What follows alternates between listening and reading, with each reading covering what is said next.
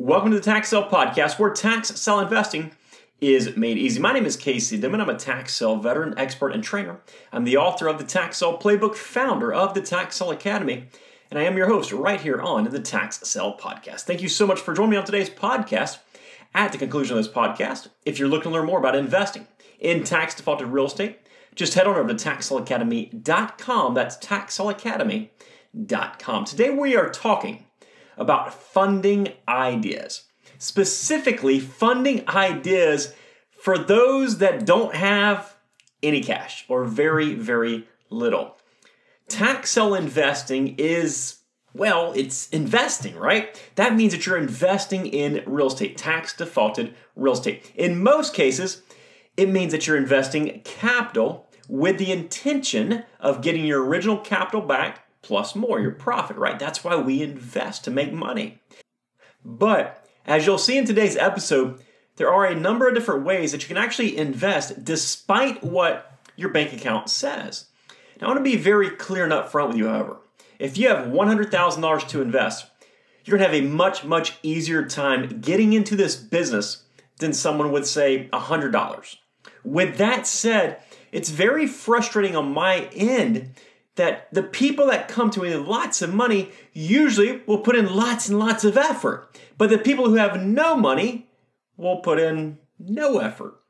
And maybe that's the reason that their finances are where they are in the first place. But what you understand is that the investor with little to no funds must be prepared to work substantially harder than everybody else. They are not just becoming tax sale investors, but now they're, yes, becoming investors as well as somebody who is capable of finding capital. It's essentially two new skills to learn, but it's not twice as hard. It's more like 5 or 10 times more difficult. And I'll touch on this more as we move forward. But I want you to understand that if you are starting out with limited funds or no funds, you're starting out with a disadvantage. There's no way around that fact. That means you must outwork everybody else. If you want to be lazy and start with no money, it's not going to work in this business. Another thing to note is that the area that you invest in will have a huge impact on your financial ability to invest there. If you're buying a tax lien in a very rural area, you can find them in many areas less than $100. But if you're buying a foreclosed mansion in a large city, you might actually need $1 million or more. And remember when I said you'll have to work harder just a few seconds ago? Yes, this is one of those things that you must work harder on. People ask me all the time, where can I find the cheap stuff at? My answer, look, do your own research.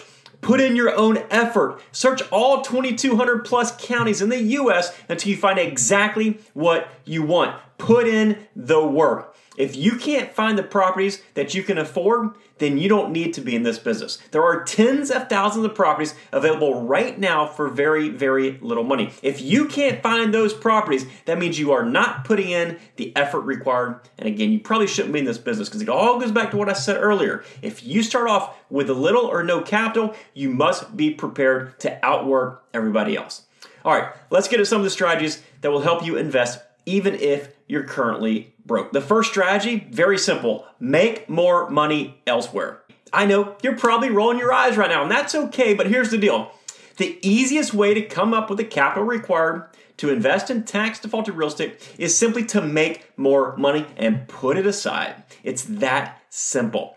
Need more money? Go out and make it, or spend less, or do both. Again, you don't need $50,000. You can start with $100 or maybe even less, depending on your area and your objectives and your ability to go out and find properties. What can you do to make money? Start a weekend or maybe an evening business, mowing yards, pressure washing, shoveling snow, babysitting, tutoring, working a second job, driving Uber, whatever it is. What about an online business? Maybe Fiverr or Upwork, Etsy, eBay. There's lots and lots of different places. If you provide a service, sell it to other people. Make money. If you can't provide a service, maybe you don't have any talents or anything like that, find stuff on Craigslist and flip it on eBay. Whatever you have to do, make money. Right now is the easiest time in the history of the world to make money, in my opinion. It's time to humble yourself. People come to me and they say, I don't have any money to invest.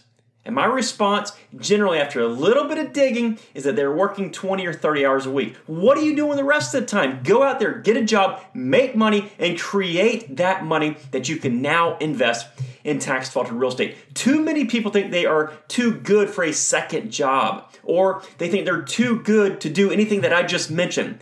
And those are just a few of the things, right? All right, now I'm going to move on from this one because it kind of gets me worked up and it gets me all excited. But what I want to tell you is that the money is out there to be made. You can make it in a variety of different places. There's thousands of places you make money. Take that money and then put it into tax defaulted real estate. Now, it might not be enough to buy every single tax sale property you want, but understand it will get you started. Go out there and find the money utilizing your abilities, your labor, whatever you have to make that money. All right, the next option is to utilize your credit. If you have average to good credit, this one's really going to be useful for you. Did you know that in some areas you can actually invest in tax defaulted real estate using a credit card to buy tax liens and tax deeds? Yep, that's right. Just like you swipe that Visa or MasterCard at checkout to buy groceries, you can swipe that same MasterCard, Visa card, whatever you have, at checkout when you're buying a tax defaulted piece of real estate.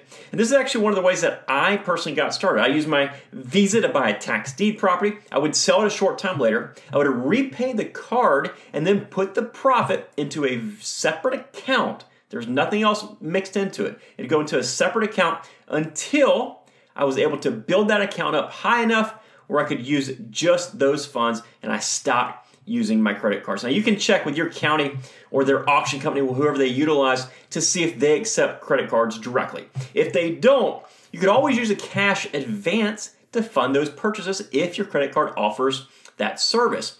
And if your credit is good enough, you can even take advantage of the various promotions that many credit card companies offer, such as a 0% term for maybe 6 months or 12 months, or maybe a balance transfer, that kind of thing. Now, obviously, you must have a very solid plan to resell the property very, very quickly so your profits don't get eaten up by those high interest rates. And of course, if you don't have the self-control to repay the credit card the moment that you sell a property, this approach probably isn't going to be the best for you. But consider utilizing those credit cards. Other options involving your credit outside of credit cards can include a signature bank loan. Go down to your bank, just borrow some money. A home equity loan, if you have real estate that has some sort of equity attached to it. And home equity loans are actually one of the preferred methods by many of my students. They'll take out a home equity loan for $20,000, $30,000, $50,000. Use it, repay it, use it again, and they'll keep going in a never-ending cycle by investing other people's money, or OPM. Another option is, of course, peer-to-peer lending groups and a variety of other different possibilities. Now, the last one might be the most beneficial for you, depending on your situation, and that's to find a partner. Now, before we go into detail about this, let me lay it out for you.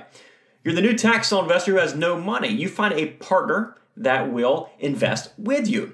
Now, that partner will loan you the money, and likely they'll also have their name onto the deed of the property. But you do everything. You find the property, you put in the work, you do all the inspections, you sell the property, everything, right? Then you take a very small percentage of that net profit. That's the arrangement in a nutshell. Now, this partner could be somebody as familiar as your rich uncle or a friend or another family member, that kind of thing. It could also be someone who's completely unknown to you prior to you seeking that person out. Maybe ask for a few references, that kind of stuff.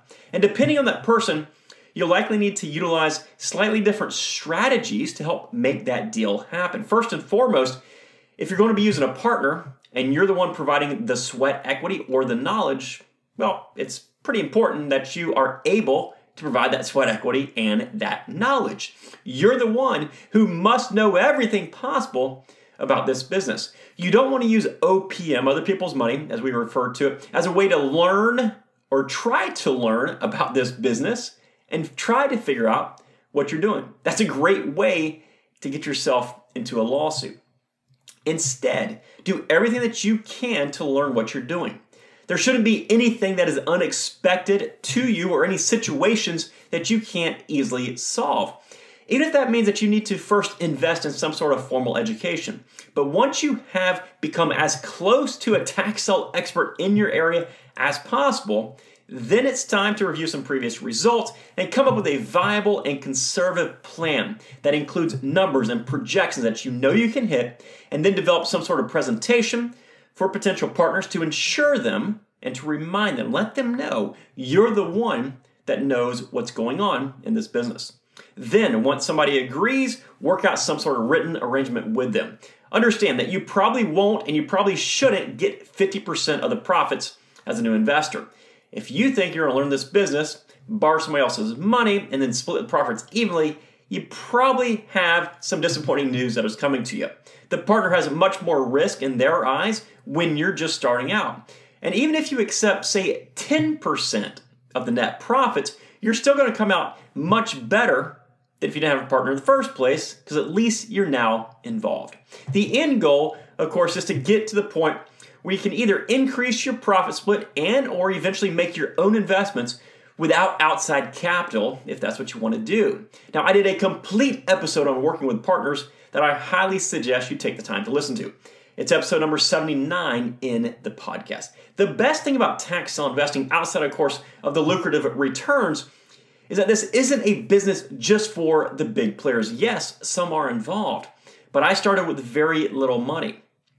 I've also had students who started with very little money. Many actually had no money and used the exact same strategies that I discussed today to get started. So I don't want you to get discouraged because of your perceived lack of capital. The money is there for you to invest. It might not be in your account yet, but it is there. You just have to go out and now find it. The strategies that we discussed today are just a few. There are many, many others. We talk about some of them in Tax Sale Playbook, and of course we go over lots of them inside the Tax Sale Academy. Part of being successful in this business is learning to be creative. That's one of the big things that I always teach about. Find a way to be creative. Find a way to do it on your own. We need creativity in what we buy, how we market it, how we sell it. And yes, we need to utilize creativity in funding and growing our tax sale business. But at the beginning of the podcast, where I told you it would require additional effort if you start with little or no money, that applies so much. And I truly want you to understand that. Put forth a crazy amount of effort to find a way to come up with the funding. Be creative, or go out there and seek out whomever you need to get you a partner. Call your credit card companies. Do whatever you have to do. Make that extra money. If you're having trouble finding a partner, go to somebody else, then somebody else, then somebody else. Eventually, somebody will say yes. It might take you 100 or 200 or 300 potential partners, whatever it is. But at some point, if you can demonstrate your knowledge enough, if you perfect your pitch to these folks, you will find a partner. Just keep pushing forward. The opportunities in this business are there for the taking. It is now your job to go out there and find a way to take advantage of those opportunities. Go out there, do it, find that partner, use that credit card, make that money, do whatever you have to do to get into this business. Again, the opportunity is there for the taking. It is all yours. Thank you so much for joining me today. I am so thankful for the opportunity to help teach you about this incredible business. Guys, I have lots and lots of incredible resources down below in the show notes. And if you're looking to get started right now, of course, Tax Sale Playbook you can pick up at TaxSaleAcademy.com, or go to that same website, TaxSaleAcademy.com, and join the Academy for our most comprehensive step-by-step training. On another note, if you are enjoying this podcast, please do me a huge favor. Take just a few seconds out of your day to leave us some positive feedback on whatever podcasting platform you're listening to us on. Thanks again for listening. Have a wonderful day. Bye-bye.